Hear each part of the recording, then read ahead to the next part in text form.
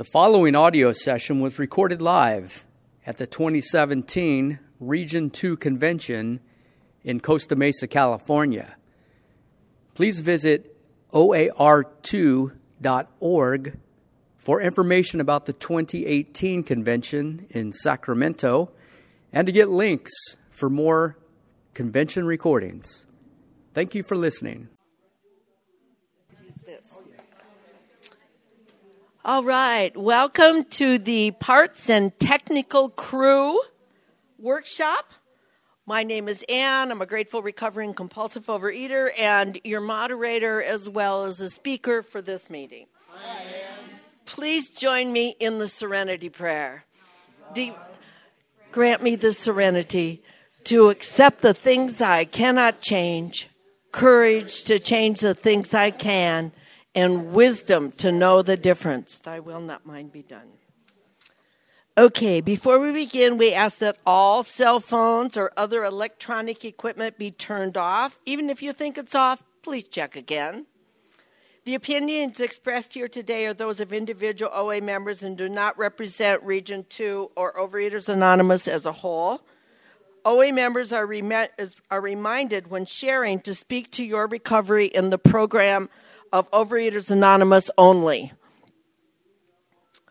To protect our anonymity, no photography, audio, or visual recording is allowed. If there is press in the room, please do not take any unauthorized pictures or identify anyone using their full name. There will be audio recordings of this workshop, which you may order outside in the foyer. Okay, so we have a timer. Who's ready to time? All right, the workshop. Yeah. Yes, we'll talk loudly, or you could actually move over there on the other side because it might be less noisy over there, and we can talk to that side.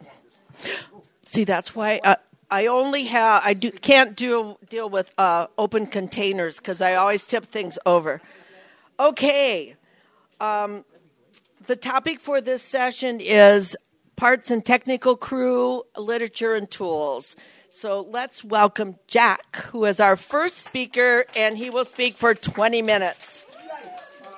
Here you go, Jack. 10-5-5, okay? And can you guys hear me on that side? If there's a problem, maybe you got to move that way, and I'll aim this way. And you might want to stand up. Oh, yeah, right. There. I'll do a number. Okay. 14. Okay.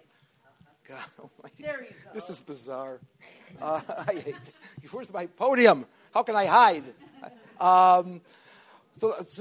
Okay, so I'm Jack. I'm a compulsive overeater. And I've been around since I've been around a long time. But I've been around programs since 1982. And tools. I said, I don't even know what I'm talking about. I'm talking about technical stuff, and I thought like the internet or something. And somebody said, no, it's the literature and the tools. So a couple of very quick stories. Literature. This is how literature has worked for me.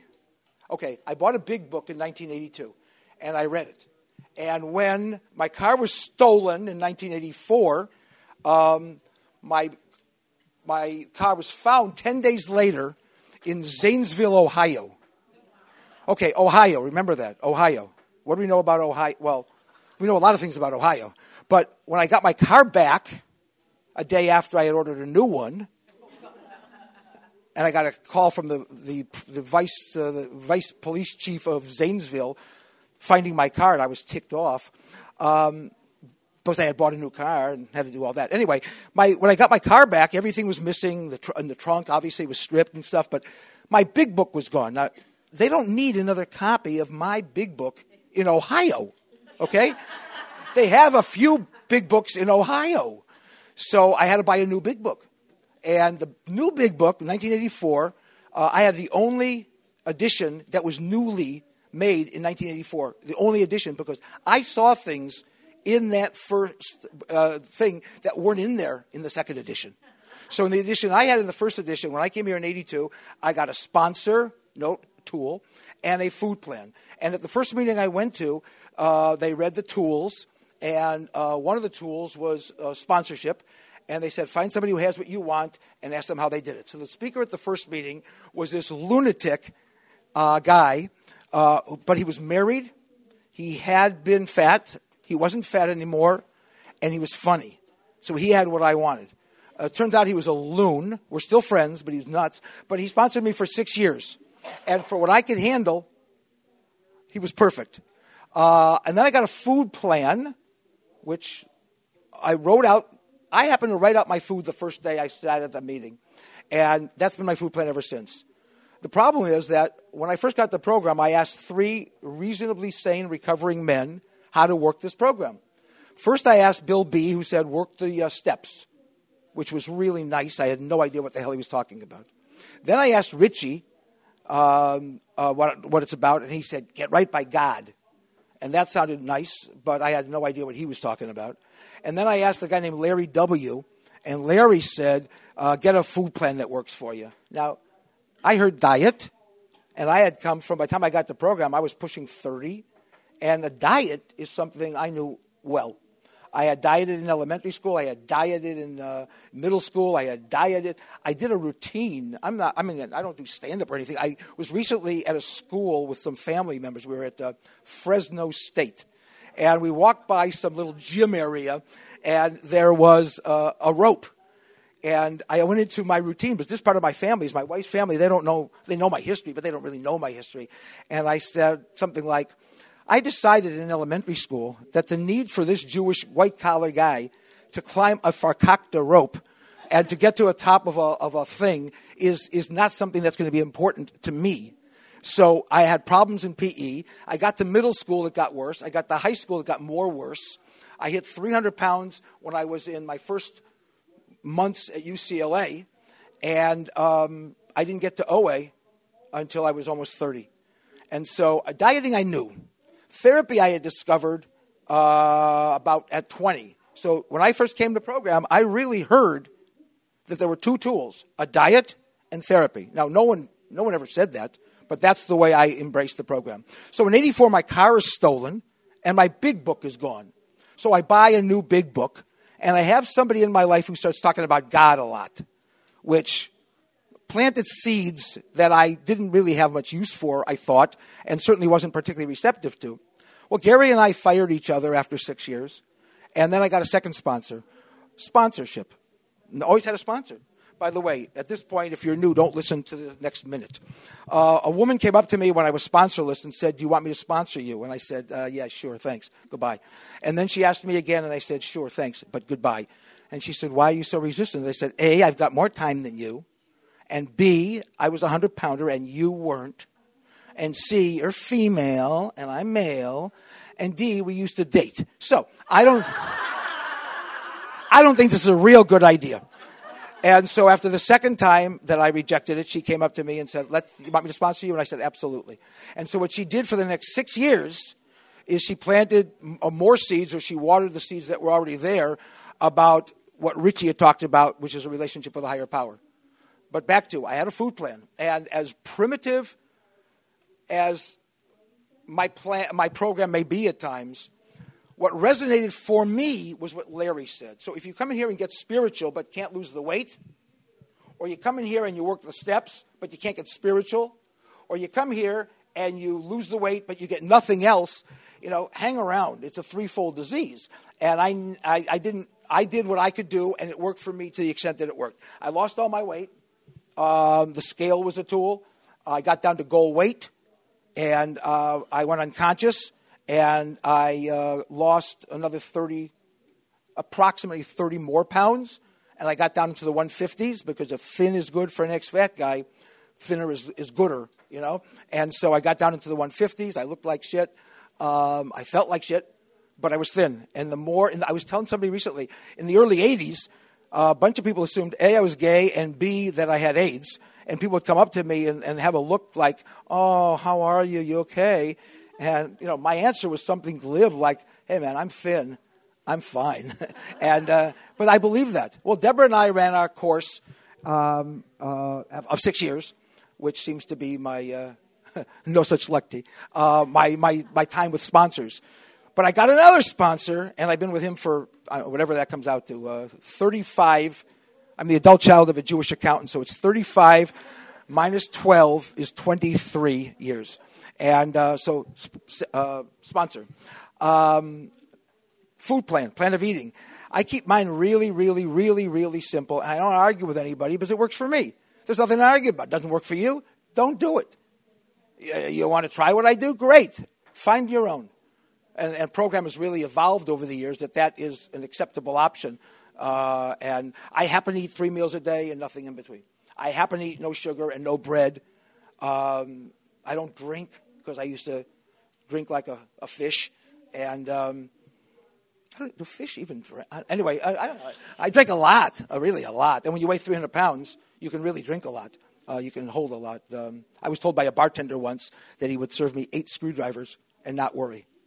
Okay, so service. I've not done at the higher levels, but I've almost always had a service commitment. Certainly for the first 20 years, and I go in and out. In the beginning, I just wanted to be secretary, and then treasurer, and then my sponsor pointed out that maybe we have some ego there. So, he wanted me to be things like the greeter or the trash. It didn't matter. I love being of service. I love it. So it's not an imposition to come speak here. I'm speaking now. I'm going to go hear my sponsor speak at lunch, and then I got to go home because I'm going out tonight. And I come in from the San Fernando Valley. But you know what? If asked to speak, that's kind of, unless it's not practical for my life or my schedule, I just do it. About 5 years ago, my sponsor, after 30 years, my sponsor one day busted me and said something like, "You're coming to program, but you're not working a program." And I won't repeat what I said specifically, but I disagreed vehemently with his opinion. And he probably said, "That's nice, keep coming back, and if you know so much, see how it works." And so I've been, since then that he busted me, I've been calling him virtually every Monday through Friday in the morning. When he said call before, I think it was 6:45. The first day I called him 3 minutes late and tried to convince him for 15 minutes that it was his neuroses that was the problem, not my punctuality. He was right. I read every one of those days, the day before I read to him what I wrote. I see him at our meeting on Saturday, and I read to him what I've written.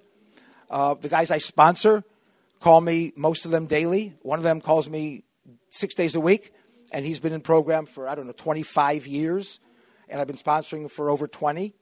So I do now what I got complacent, maybe arrogant, and wasn't doing for the longest time. I mean, I stayed in program. Meetings, I know meetings is a tool. I never left. Now, I don't take any credit. Like, I don't drink. And people say, "Oh, are you a recovering alcoholic?" And you know what? From what I've seen, to be a recovering alcoholic, you should work a program.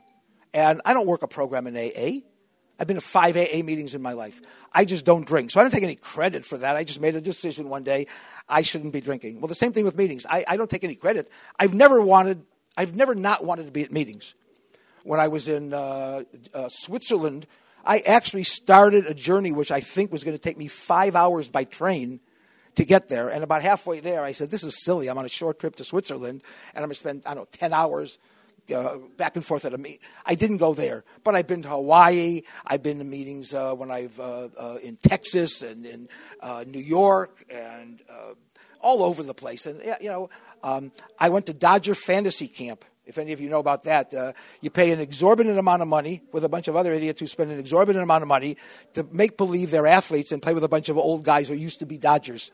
The time I went, it looked like a temple roster. There were like 9 Goldbergs, four Schwartzes, and 2 Weinsteins.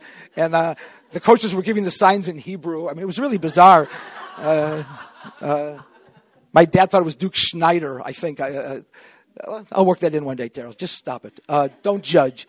But I went to fantasy camp, and I looked around for a sign, and there was a sign on the bottom of one of the daily schedules, Friends of Bill Wilson, Friends of Bill W. And I got there was one alcoholic there, another psychologist from Los Angeles, and there was a little, God bless him, a little wimpy guy from Cleveland who was an Al-Anon, which I mocked, though I am an enthusiastic, dedicated member of Al-Anon now. Judge not, lest ye be judged. And we were in it was like a motel, a converted motel. And so at the end of the meeting, the three of us are going to hold hands in this bedroom of a motel. And the little Al-Anon guy says, guys, if we're going to hold hands, do you mind if we kind of like close the curtains? And so I hadn't thought about that, but, it made good sense. The other 93 guys were going to look as the funniest. I don't know. So I've been to a meeting there. I was on a cruise once.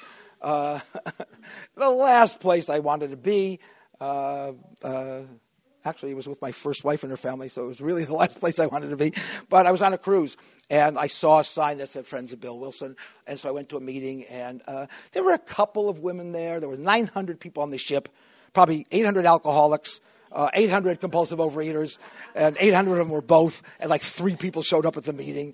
And, 897 people in denial. I don't judge. But we had a meeting. We had no books, no literature, but we had a meeting.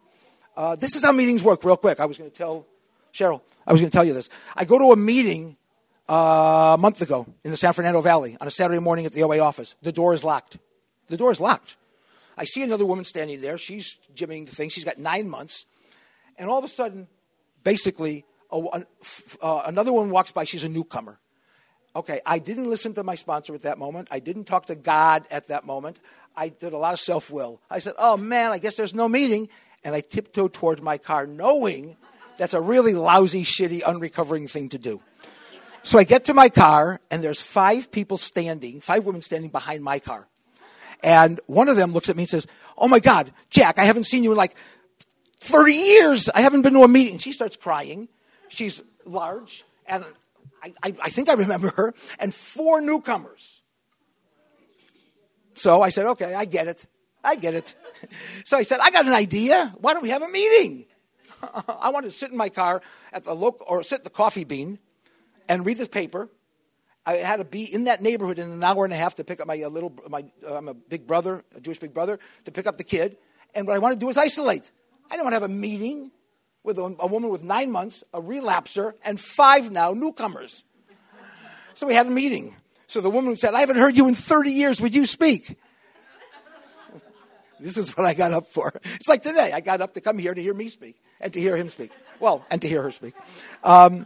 So I do my share, and then the 9-month lady picks up the cue, and she does a share for 3 minutes.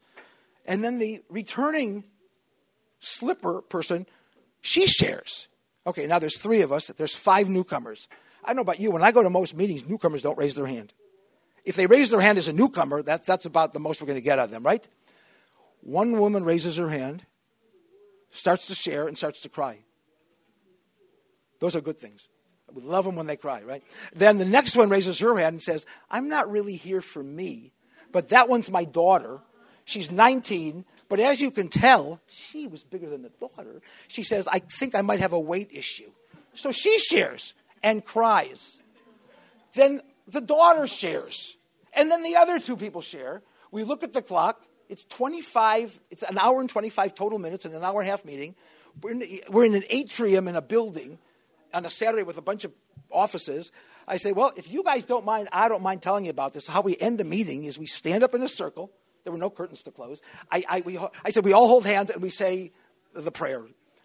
All 8 of them held hands. So we had a meeting with no room, no big book. I pulled a Doris. For any of you who are either from L.A. or know L.A., Doris, when she died, was 175 years old. And she, a little face by the end and a lot of lipstick. And she knew, Daryl, where did that come from? And she could recite the 12 steps by heart. Reasonably well. Not so reasonably well as she got older, but in the beginning she did real well. So I tried to do it, and I closed my eyes, and I rattled off the 12 steps. And you know what? Hell, I didn't do any worse than Natalie used to do. We got it done, and we went through the tools, and we went through everything. We had a meeting. And I ran into that woman with 9 months at another meeting recently, and she said she's actually seen a couple of those women and is sponsoring one of them. So, go figure. So, so service, writing. That's the writing and the reading, the plan of eating. I don't argue with people. What's your abstinence and what's your plan of eating and what's your food plan? and what's your diet, but you can't say diet. You know what? I keep it simple. I'm not that bright. It's a lot easier. I eat this. I don't eat this. Every now and again, I get some bad habit, which started out as a green light food, moved into yellow. I didn't talk enough about it. It got real close to that red line. It sounds like a hockey game. It got real close to the red line and the blue line. And I think Terrell hasn't heard a story about a struggle with a specific food, I think, in a pretty long time. Maybe one. But there were a lot of them along the way. And now I heard the phrase, not 10 years ago, if it ain't an option, it ain't a problem. And that's been really helpful. There's certain foods I don't eat. Would I binge? When I got married a long time ago, if I would have taken a bite of the wedding cake, would I have gone, you know what? I'm not sure I would have. I'm not sure I would have. But if I win, I get an M&M. I get a bite of cake. If I lose, it's a lousy bet. It's like, give me $1,000. If you win, I'll give you your $1,000 back and $4. If you lose, you lose it all. It's a stupid bet. So for me, if I have an M&M, I win an M&M. And if I lose the bet, I go nose down. And I lose everything. So that's not something I'm going to be quick to roll the dice on. What am I missing? Oh, yeah. I use the phone a lot. I invite calls. I got reamed recently and yelled at viciously by a recovering member of this fellowship for not returning his call fast enough. You know what? I put my name in the book. I call back most all the time. I use the phone as a resource myself. I really like it when I make myself available to either newcomers or sponsees. It feels good when I call them when they haven't called me for a while. It feels good when I miss our time and I call them back. It feels good. And today, the nature of my life, especially as I've gotten older, is I want to be, I know this is an outside issue, but I want to be a good Jew. I want to be a good recovering person. I want to be a good guy. And I don't mean by being more codependent. I mean by being an example. My Jewish little brother's 11. He nor his family, they're not born here. They don't understand why I don't eat that bread with the hot dogs at the Dodger game. And last 2 times we've been there, the kid said to me afterwards, next time we go, you should really take a beer when my dad offers you one. And I said, why? He said, it's nice. It's nice. I don't drink. How do you convince this to an 11-year-old Israeli kid whose father drinks? What am I supposed to do? We talk about the 12 steps. So I used to use the notion of having an allergy. I would lie in the beginning. It was easier. Oh, I've got an allergy to this or to that. I actually used it for years. I have an allergy to sugar. What happens? I break out in fat, and or an overwhelming desire to eat more sugar. It's amazing how that works. So a phone call, meetings, service, literature, sponsor, action plan. You know what? I live my life in an action plan. This is me on decaf. So I wake up like this. I go to sleep like this. I'll be like this about a week and a half after I die. And I legally should not have any caffeine in my system and generally don't. If you're new, keep coming back. Do the best you can. If you leave, come back. If you use 4 tools, I asked my rabbi once, if I only work 4 of the 613 mitzvahs, what's your suggestion? If only 4, how good a Jew am I? He said, find a 5th one and take that one on. And take on a different one at a time. Same thing with the program. If you leave, come back. If you're not working the steps, work the steps. Today. The big deal for me today is right now. Not what am I going to do on Monday morning with my new food plan, but what am I going to do at lunch today? So I think I've covered most of the tools. If you have questions later on, please feel free to ask. And thank you. Let me read this. I'm Jack. I'm your moderator for this panel, taking over for Ann. This workshop will have, we're just speaking now. Our second speaker is Ann, and she's got 20 minutes. Here, thank you. All right. And there is an Ask It basket back there by the water, so if you want to pass that around and if you've got any questions. My name is Ann. I'm a grateful, recovering, compulsive overeater. Very grateful to be here. It's always a pleasure to do service. I remember coming into this program And my whole life, I never felt like I belonged. I always felt like I was on the outside with my nose pressed up against the window, looking in. Even in my family, I felt that way. But when I came here, I started to give service, and that's when I started to feel like I really belonged. I could identify, but I wasn't sure that I really belonged until I started to give service. Because that, for me, that is just a really big part of my program. I've done a lot of service. I've been in the program since 1980. I've been abstinent since 1982, imperfectly abstinent. And I just keep coming back. Part of my story is I never left, but I've seen a lot of people leave, and I've seen some of them come back and some not. So I'm very, very grateful that I never had to leave. So that's a big part of, keep coming back. It works. And I always say, don't leave. That's better. You don't have to leave. I went through a relapse, and I didn't leave. I went to meetings. I cried. But I kept coming back, and that makes a huge difference. A huge difference. When I was in the program for about a year, I moved from Nebraska to California. I'm a California girl who was born in the wrong state. So when I moved to California, I knew the first thing I'm going to do is find meetings. How do people move from one area to another if they're not in a 12-step program? How do they get connected? It was like immediate connection that I'm home. Even though I just moved halfway across the country, I'm home. And what a gift. And, as I started to settle in, I came without a job. I moved my kid and my cat and my furniture and didn't have a job. And my plan was, 3 months. God's plan was not 3 months, but 6 months. And I got really scared. But I knew where I could go. And I could talk about that, being scared. And I remember one time saying, I should have stayed where I was miserable, instead of coming here where I don't have a job. And it's like, when I got a job, it was the perfect job for me. Perfect job. And that's what my life is like, is that my plan is, point A to point B. God's plan is usually up the mountain, down the hill, across the lake. It just isn't what my plan was. But what helps me is to keep coming back, to do service, to use the tools and the literature. I love the literature. This For Today book, I got this this was our first book in December of 1982.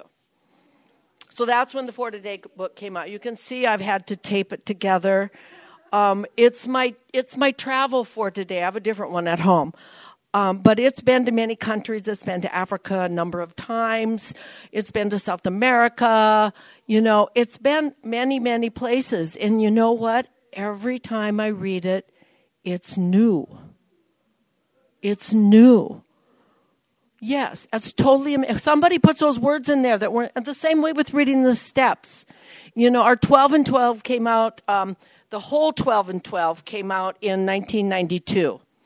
And at the World Service Business Conference in May of this year, a new edition of the 12 and 12 was passed. So there'll be a new 12 and 12 coming out sometime in 2018, version 2, edition 2. So that will be coming, and so I have one of the initial 12 and 12s. First it came out as the 12 steps, and so it got past pieces. And so the actual whole 12 and 12 came out in 1992. So, so when I came in, we didn't have our literature. We only had AA literature, So my AA 12 and 12 is got, just the 12 steps. I hadn't ever read the last part. It's underlined. There are numerous colors of highlighter, numerous colors of ink. in my AA 12 and 12. It was a lifesaver. In the same way with my big book. I never did buy another big book. I have the 3rd edition, and it's the first 164 pages are the same. The stories would be different in the 4th edition, but it's those first 164 pages that really spoke to me. So at the time, we didn't have our invitation to you. We read How It Works out of the big book. So a lot of things have changed, and life goes on, and literature goes on. We have lots of literature that we didn't have before. And so I love the literature. My program is so portable because my book, Lifelines, I always get behind with Lifelines when I'm at home. So when I travel, it's like, okay, I need at least a couple of them to take with me. So I can continue to read Lifelines. Writing. I have one of the face-to-face meetings I go to regularly is a writing meeting. So we'll listen to a podcast or the last time I was there, we read the report written by our delegate who had been at the World Service Business Conference. So we read what she had written, and then we wrote about so it was a wonderful way to really look at what had happened at the World Service Business Conference, where we approved that new edition of the 12 and 12. So writing is a wonderful tool. I used to write a lot. I don't write as much anymore, but when I moved, I used to live in San Jose, and now I live in Aptos, which is Santa Cruz County. I had boxes of journals. Boxes, and it's like, I do not ever want my son to find these. So I went through and I ripped pages out and put them in the fire. This took days. Put them in the fireplace, cleaned the fireplace, okay, more pages. But it was such a cleansing thing. It was like, burning your 4th step, that, all those things go up in smoke. Sponsoring, I do a lot of co-sponsoring now. My co-sponsor, she travels a lot, so we try to keep in touch with email because she occasionally has email. But there was a time when I talked to my sponsor every day, and I also knew her husband. So one time I called her, and she was not available, so her husband answered. I said, "Will you listen to me?" And he says, "Yes, I will." So whatever it was I was, going on about, and he just listened. He didn't say a word. And then I was like, "Thank you for listening," click, But it was like I had to get that out. I was a single parent, and my son is very much like me. So when he was a teenager, that was interesting. But, that was when I was working the program hard. 6 and 7 are my favorite steps because that's where I saw the biggest change in myself, by working those steps and using the tool of writing. I would have to give myself a timeout to go to my room, call my sponsor, and write in my journal, where it went through like about 3 pages. I was pushing so hard, But that was how I worked through my anger, because I came in as a rageaholic. I'd learned well at my mother's knee about raging. Anonymity made me feel safe. That I could tell you, at a meeting, I could cry. I could talk about whatever it was, not in detail, but high level, what it was that was going on with me. Details went to sponsor, and know that I was going to be safe. When I was growing up, I didn't let anybody know if I was disappointed, afraid, or had my feelings hurt, because that didn't feel safe. It did not feel safe. So there was a lot on the inside that... Oh, okay, thank you. It's like, There's a noise going on. I didn't feel safe, and so that's what I learned in this program, is that I could tell you who I really was, because then you wouldn't tell other people. Now, I know that is sometimes a challenge, especially with newcomers, about helping them understand about the anonymity. You know, I have people who say, well, was so-and-so at the meeting? And it's like, well, if you were there, you would know. You know, because that's breaking someone's anonymity. If you say, oh, yeah, Mary was there at the Saturday meeting. No, anonymity is about not mentioning who else was there. Also, principles before personalities. You know, who are the speakers going to be? Well, principles before personalities. You know, come and see. Come and listen. To get my tools of recovery to make sure I've missed a bunch of them, I'm sure. Plan of eating. My plan of eating is very unstructured, because I can eat most anything, but there's a lot of things I don't have in my house. And some things that I eat out, I really have to pay attention, because something that might be okay today might not be okay tomorrow, because it's like I get in this obsessive thing. It's like, ooh, let's do this every day. And it's like, no. That's okay every once in a while, but every day you've taken it beyond. So that doesn't work for me. So to be able to, that means I really have to pay attention all the time. Paying attention all the time. Action plan. I don't actually write down an action plan, but I do have a schedule. You know, I have to put structure in my life, because if I don't put structure in my life, I get nothing done. So, you know, part of that is I work out in the morning, because if I wait till afternoon, it doesn't happen. You know, get up in the morning, meditate, pray, eat breakfast, go work out. So there's structure that way. And there's a phone meeting I do Friday morning at 9 o'clock that I love. It's a Step in Tradition phone meeting. Love that meeting. Strong meeting. And then I've got a couple of face-to-face meetings that I go to during the week. So I love the combination of the face-to-face and the phone meetings. And last year at the convention, there were a number of people on the phone that were from California and were going to be at the convention. So it was really cool that we actually met face-to-face. We had lunch together. It was so fun, because now, and one of the persons said she was she had met another Ann, and she said, I closed my eyes and said, that's not her. Wasn't the right voice.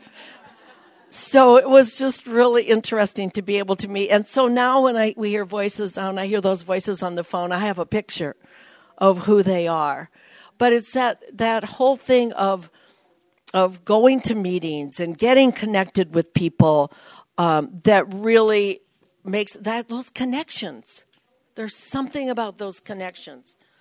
Let's see. Telephone. Oh, my God, my telephone weighs so much.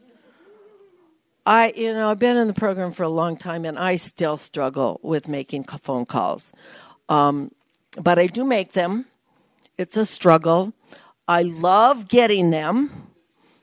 Absolutely love getting them. There's one woman that goes to one of my meetings that she calls regularly, and even if I don't, if she has to leave a voicemail message, it just brightens my day, because I've seen the changes in her in the last few years.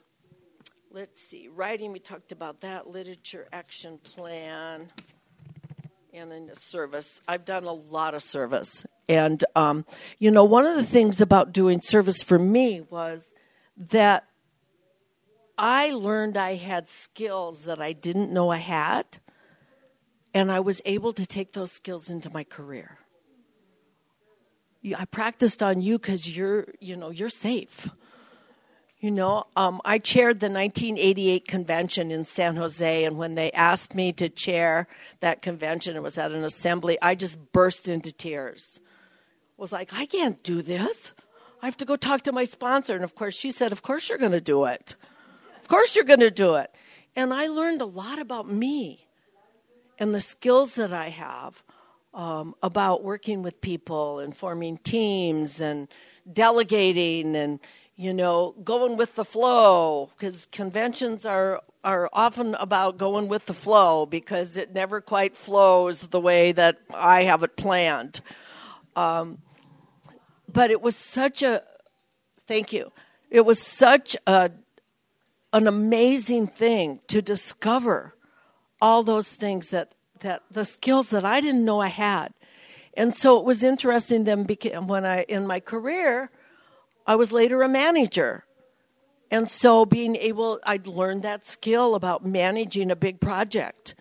And so I learned that skill by practicing on you guys and then taking it into my career. So service is just an amazing, amazing thing to feel connected. And, service doesn't have to be, you don't have to chair a convention to do service.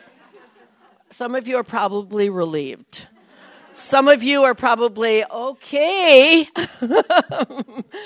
But service can be all kinds of things. Setting up chairs, putting chairs away, greeting newcomers. I love to be the newcomer greeter. I love that. And just, even on the phone, so you just talk to people about, what did you think? How did you get here? What's going on? Do you have questions? Do you want to just chat about what's going on in your life? I just love the newcomers and asking them to come back. And I was texting a guy the other day that had been at the Friday phone meeting and he wasn't there the next week. So I texted him to say, oh, I missed you. I missed you at the meeting. Because a lot of times newcomers need to be encouraged to come back. Because it's a scary thing walking in that room. Are there other compulsive overeaters here? And it's like we're all going like this and they're like, oh my gosh, it's a cult, But, being able to welcome them and encourage them. And I'm a big hugger. So I'm always like, would you like a hug? When I go to meetings, I collect hugs. I live alone. My cat is not a good hugger. So I need to collect hugs when I go to meetings, face-to-face meetings or anything like this. This morning I came down and I think I hugged everybody that I met in the hall all the way down to registration because I was the board liaison for the registration this morning. And then I hugged all the way along the registration tables. And, it's wonderful. There's something about that. And last night in the opening, just feeling the energy and the love in that room was amazing. The speakers were wonderful, and the entertainment was wonderful. But what was the most wonderful was the energy and the love that was in the room. And it gives me goosebumps when I think about that. Because when I came here, thank you. When I came here, I felt very lonely and very alone and not connected to anyone. And, I learned so much here. I have an amazing relationship with my son. He was 10 when I came into these rooms, and I was not struck sane on the first day. It was a number of years before I even had a toe in sanity. But because of this program, I have an amazing relationship with him. We talk about things, and I had a friend who once said that the people in my family get programmed like secondhand smoke. It just seeps out there. And that's part of my service. It says in our 12th step, it says, we are the message. We are the message. And, I came in as a rageaholic. Nobody in these rooms really knew me when I was like that. And I'm sure I still have the ability, but thanks to God, I haven't had to demonstrate that ability for a long time. And so grateful, so grateful for that. That's why I love 6 and 7, is because that's where I got the relief of understanding that behind my anger was either fear, disappointment, or hurt feelings. And when I could start to look at those things instead of covering them all up with anger, because once I was angry, nobody came close. They didn't know anything about that stuff underneath. That my life changed. It really changed. Now, when someone's driving erratically, I just go, oh, thank you, God, he's moving away from me. Protect him and anyone else that he's around. All right, so my time is up. Thank you very much for listening, and we'll share now. We have 2 announcements. One is the last 9 people you hugged were members of the Dock Workers Union, and they want to thank you very much. And now the other one. She's hugging people. I don't know. The other one is the hotel people have been notified about the gap in the wall. We apologize for the distraction. They gave us a promise that it will be fixed during lunch, and it was pointed out that what a great third step opportunity for us all, right? Yeah. That was not done by the hotel, by the way. We'll fix the goddamn thing and turn it over, would you? Midway through the final, thank you for sharing. Okay, it's time for the Ask It Basket. You can sort them or just read them, and we can go back and forth. The timekeeper will advise the moderator when 2 minutes are left in toto. I love that.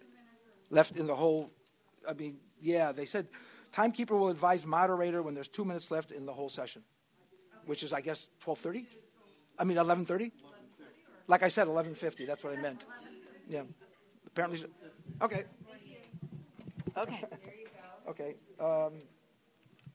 Be sure to use the mic and read the question. Oh, God. Somebody's going to play back, aren't they? What's the blue line? Somebody took me seriously. Anybody know anything about hockey around here? I don't know anything about hockey.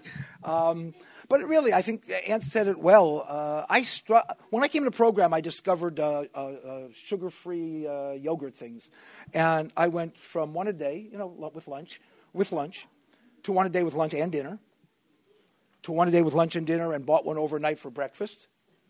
And many was a day that I didn't eat a lot of food other than my 3 meals a day of mostly that stuff.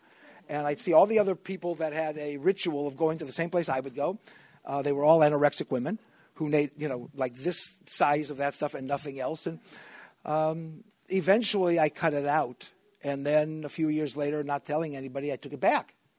And then I started talking about it again and got rid of it. And I don't know, it must be, I'm guessing, 6, 7, 8 years, I'm guessing. And I haven't had any for a while. I would go to the same shop and get a cup of coffee there, and not to test myself, but I just like the environment. There are things in our lives that we get, we get relief from the insanity. And I just don't want a structured food plan and to be insane. I don't know if it's age, because I'm getting older,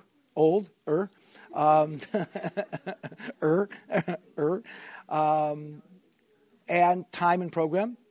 But the speaker Saturday morning said that without being an ageist, and he's a guy a little bit younger than me, he said that something about aging, if you do it right, and something about time and recovery, if you do it right, it does provide a better way to live, a calmer way to live, a more insightful way to live. And, I'm not an advocate for getting old, but other than it beats the hell out of the alternative. But hopefully with time and program comes some wisdom. And so that's really what I was joking about with the food, though. If I can't do it, I just don't. And I'll probably have some challenge to that, by tomorrow, and fetching to my sponsor about it. But as long as I stay honest, there was a quote, real quick, in one of the old copies of the Big Book, for real, the 3rd edition. Now the 4th edition doesn't have it, but there's a story called Belle of the Bar, and it was a great story. And it was by a woman, so I don't understand why they took it out in the pursuit of adding more stories by women, people of color, the gay and lesbian community, and young people. But they took out the story. And on page 482 of third edition, she has the end of the story is a paragraph about 5 inches long about honesty. And she said the word honesty would be the easiest thing for her in recovery because it's the exact opposite of everything she used to do. So, it's like on the Seinfeld show, doing the opposite. Whatever you want to do instinctively, you do the opposite. And she said it's something to work on. She'll never be perfect at it, but over time, basically, she said baby steps and a step at a time, she can get better with it. So, thanks. Okay, this is says, please explain what co-sponsoring looks like for you in comparison to traditional sponsor-sponsee relationship. Co-sponsoring is that we basically support each other instead of a hierarchical relationship, for lack of a better word. It's a lateral relationship that we've both been in program for quite some time. That when we talk, we each talk, and also that's a person to go to for advice or counsel or just a listening ear, but it's a mutual thing. So that's what how that works for me, and then also read a list of all the tools. So the tools are a plan of eating, sponsorship, meetings, telephone, writing, literature, action plan, anonymity, and service. So those are the 9 tools. All right. Do you want to? I'm just. Yes. Oh, so the question is, how do you co-sponsor when you're doing the steps? Well, that would mean that if I was working on step 3, I would talk to her about what I was doing on step 3, and she's working on step 9. She would talk to me about what she was doing on step 9. That help? Yeah. Okay. On that co-sponsoring, is that you and another person, not people below you? So you're not co-sponsoring a person below you, or a new person? Correct. Okay. So the question is, are you sponsoring, are you co-sponsoring with a newcomer? No. It's 2 people who have been in the program for a while, have worked through the steps, and are now actually helping each other do the day-to-day living. Yeah. Hey, Rosie.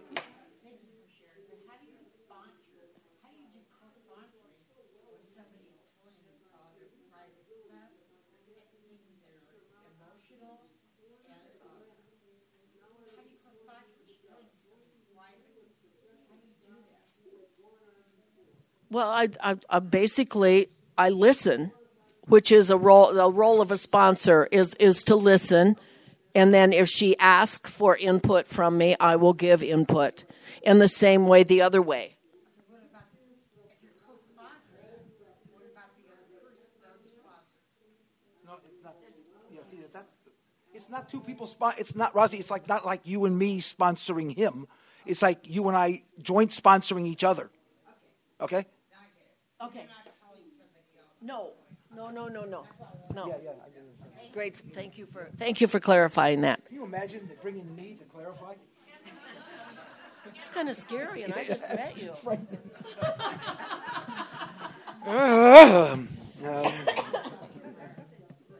What are your basic meals and what is your daily plan like? For example, when do you read and write?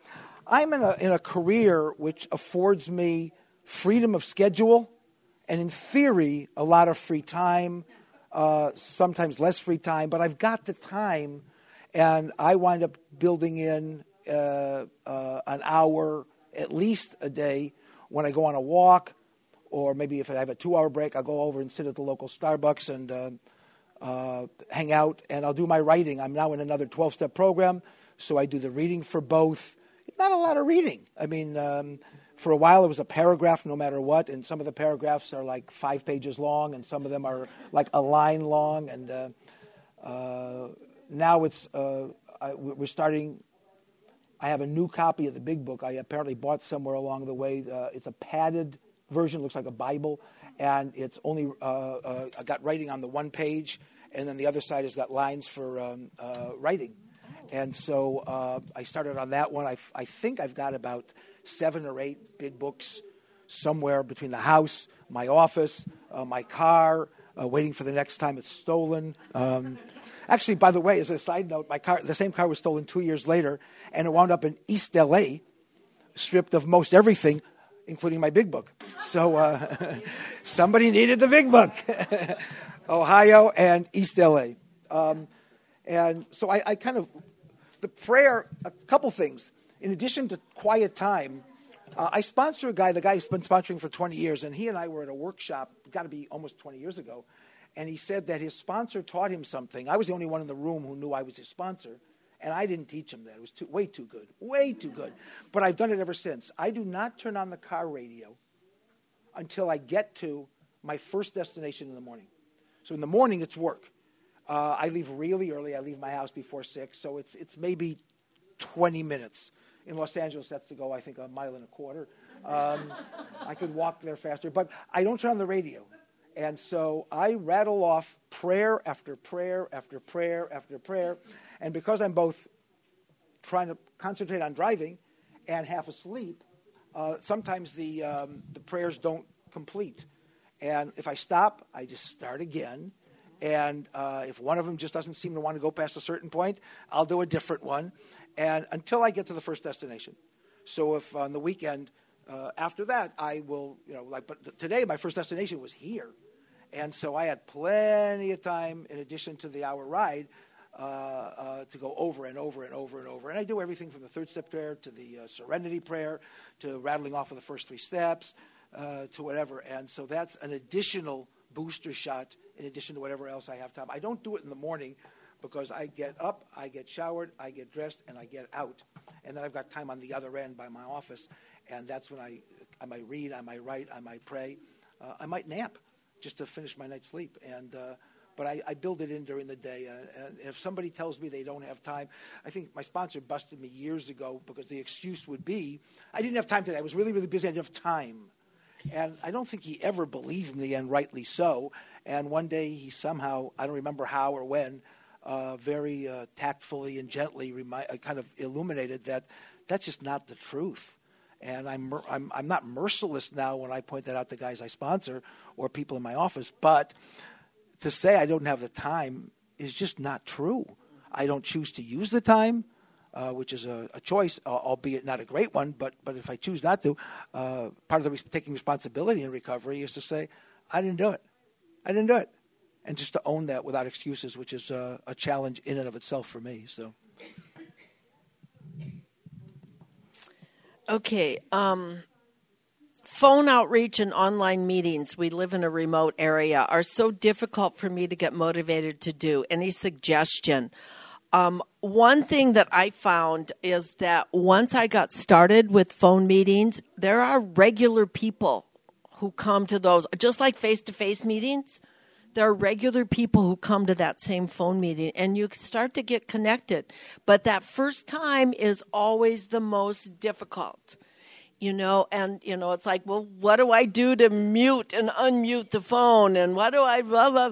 But this phone meeting that I go to, we have a script, and we're constantly saying, press *1 to unmute if you'd like to speak. Press *1 to mute. So it's back and forth, but it is, at first it's like, well, I used to do phone meetings in my job, so it was like no big deal for me. It's like, oh yeah, I can call in and do this phone conference. But for a lot of people, it's very intimidating. But it really is, it's amazing how much you can get connected with people even though you can't see them. It's strange to share if you've never done it before. You get no feedback because you can't see anybody nod. I can see people nodding, but you don't see that, so it's kind of weird at first.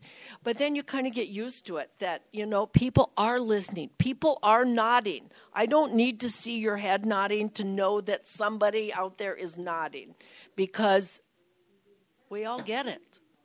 We all get it.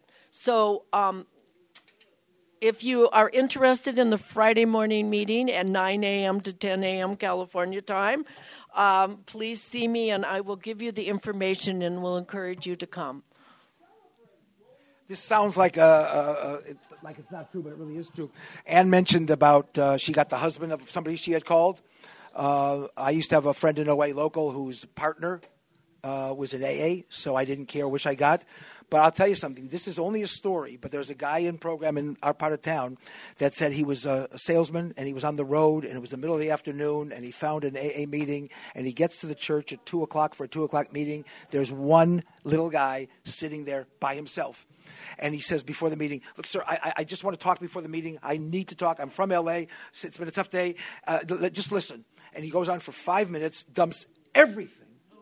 And after 5 minutes, the little guy turns to him and says, Señor, no hablas inglés.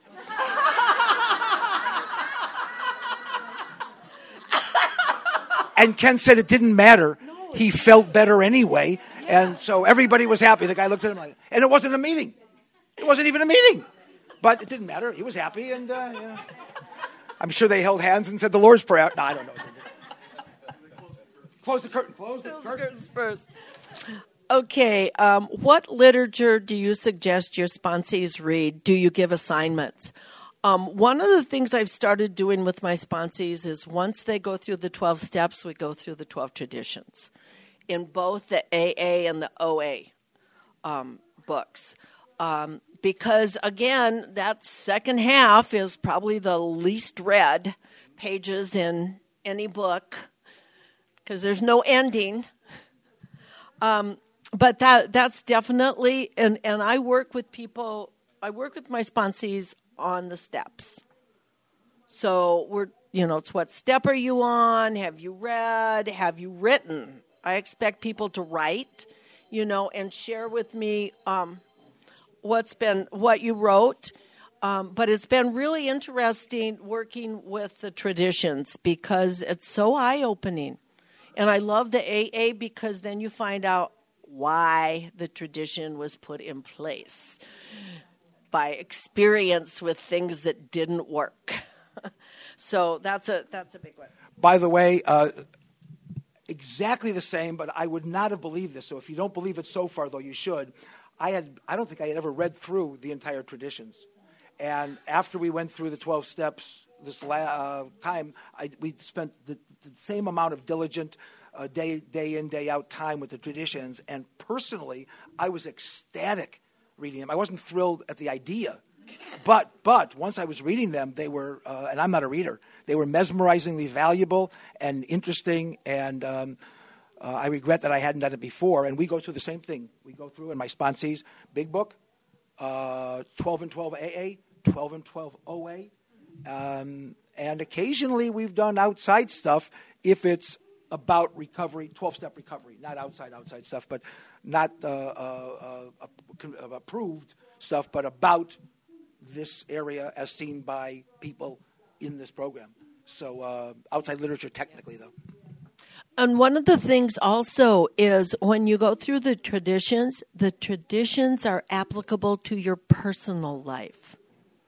Very applicable to your personal life. The first tradition is about unity.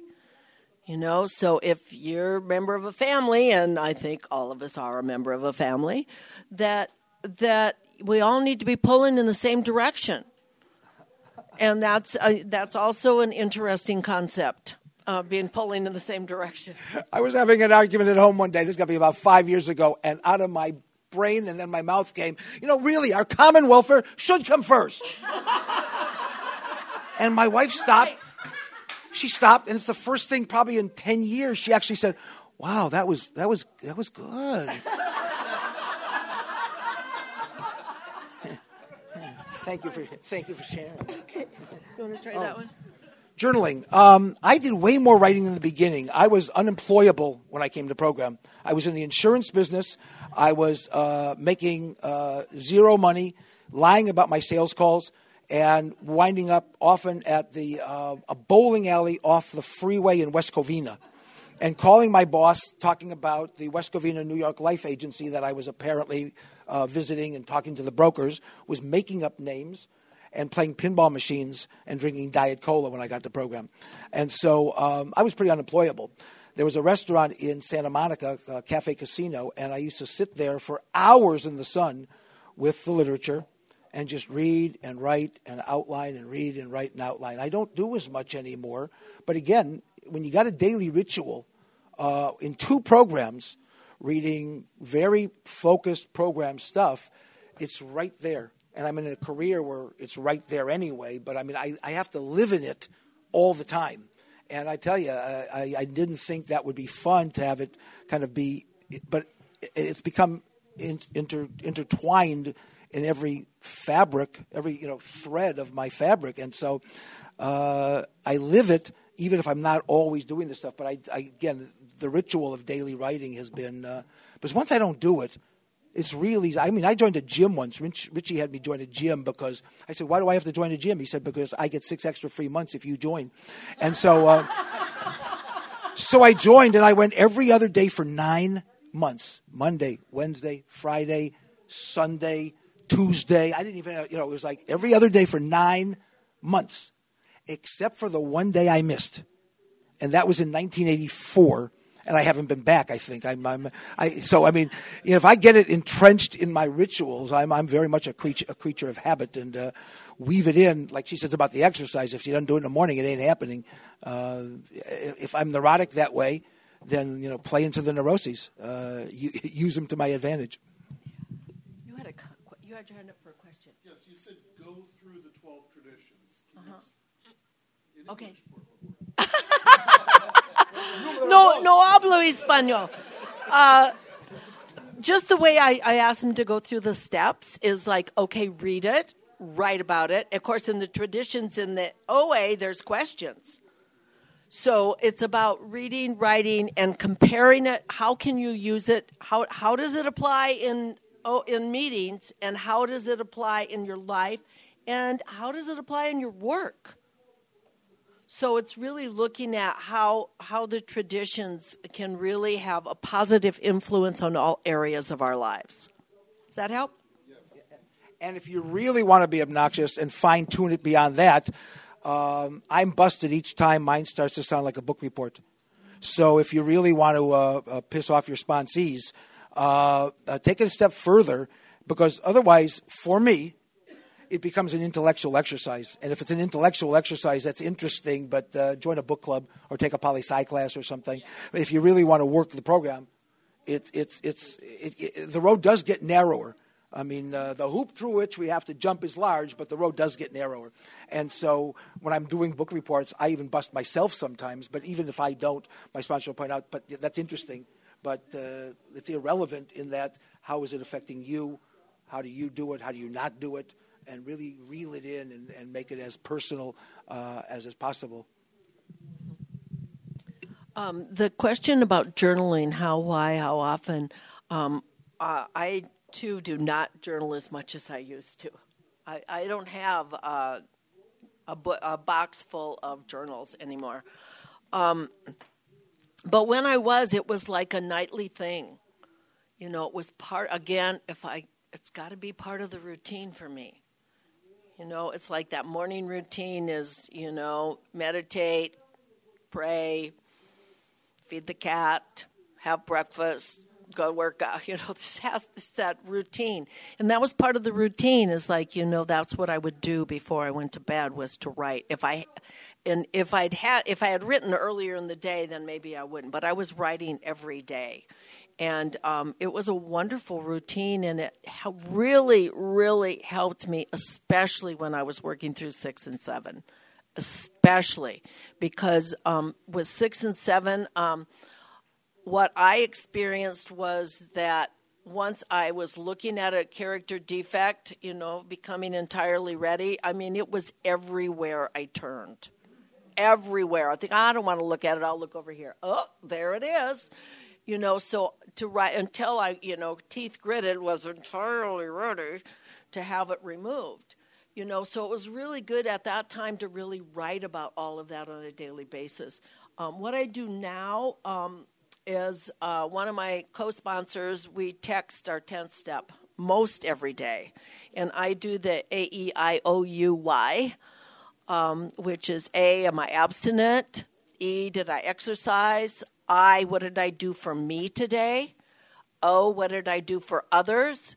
U is uncovered feelings. And Y is Yahoo. What's wonderful? What am I grateful for? So that's a quick text message to be able to send out, and it makes a big difference when I do that regularly. All right. Yeah. Real quick, what do you do when you're unwilling to be willing? What do I do when I'm unwilling to be willing? I pray for willingness, for the willingness to be willing, to be willing, to be willing. You know, it's like, okay, God, usually what happens with that is that I have something in a death grip. And it's like, okay, God, please pry my fingers off of this. Help me to let go of it. That's a big one for me, is that, you know, I want to hang on. I want to control it because that will make it perfect. You know, but obviously that does not work very well. At least it hasn't in my life. Okay. Okay. So A is abstinent. Are you abstinent? E is exercise. I, what did I do for myself? O, what did I do for others? U, what feelings were uncovered? And Y, gratitude. Yahoo. You're welcome. Yes.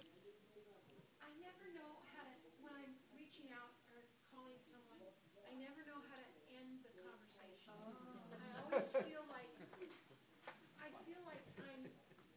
okay, goodbye. Yeah. Can we get this over? You know, and I feel like I'm in control of the conversation, and if I'm not in control, maybe they won't say goodbye, and I'll be on the phone. I don't know. Okay. Okay. Her question is, how do you end that phone conversation? You know, how do you end any conversation? And, you know, one of the things that I do is sometimes I only have 5 minutes to talk. And so I set a timer. I tell people, I only have 5 minutes. I'm going to set a timer. You'll be able to hear it, you know. And at the end, I always end a conversation with take care. Take care. Or in some cases, love and hugs. But always, you know, I care about you. Take care.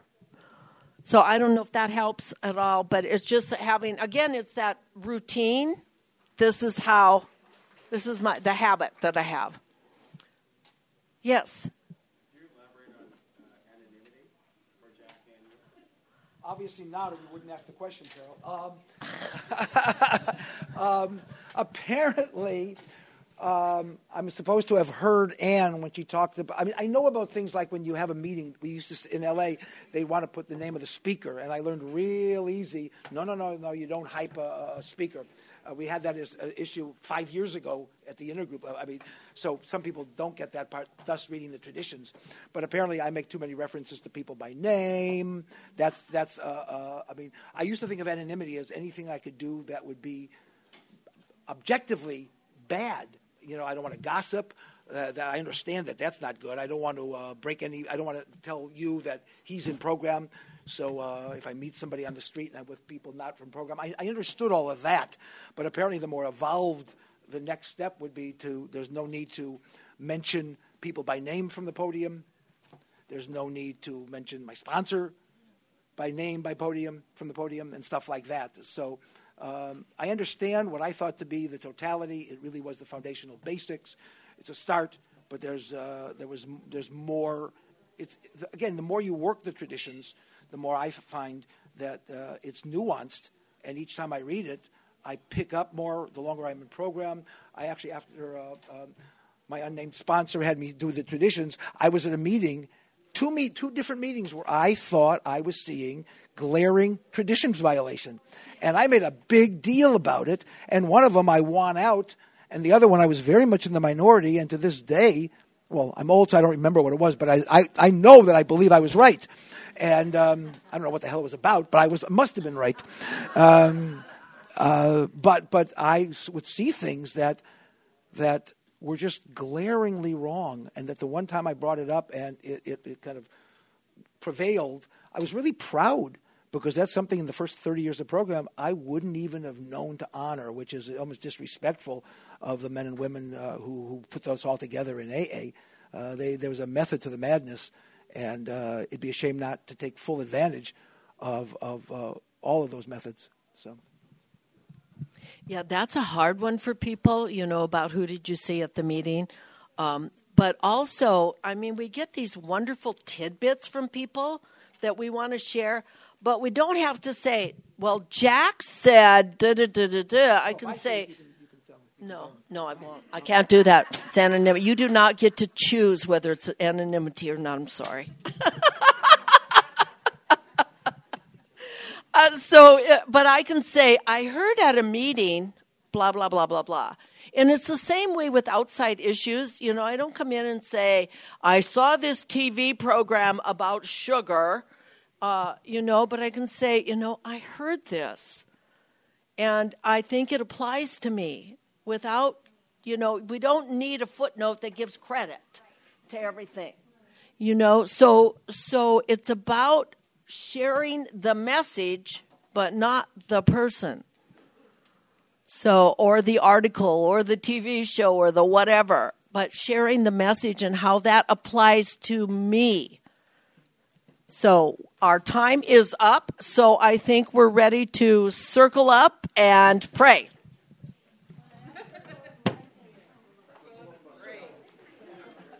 And for those of you, all the prayers are in the program. So if we're saying a prayer you don't know, it's in the program. Come on in. All right. Look at that. We're twins. God bless you. Are your toes cold? Thank you. All right. Let's say the OA promise, and let's look at the people that we are putting our hands. Okay. I put my hand in yours, and together we can do what we could never do alone. No longer is there a sense of hopelessness. No longer must we each depend upon our own unsteady willpower. We are all together now, reaching out our hands for a power and strength greater than ours.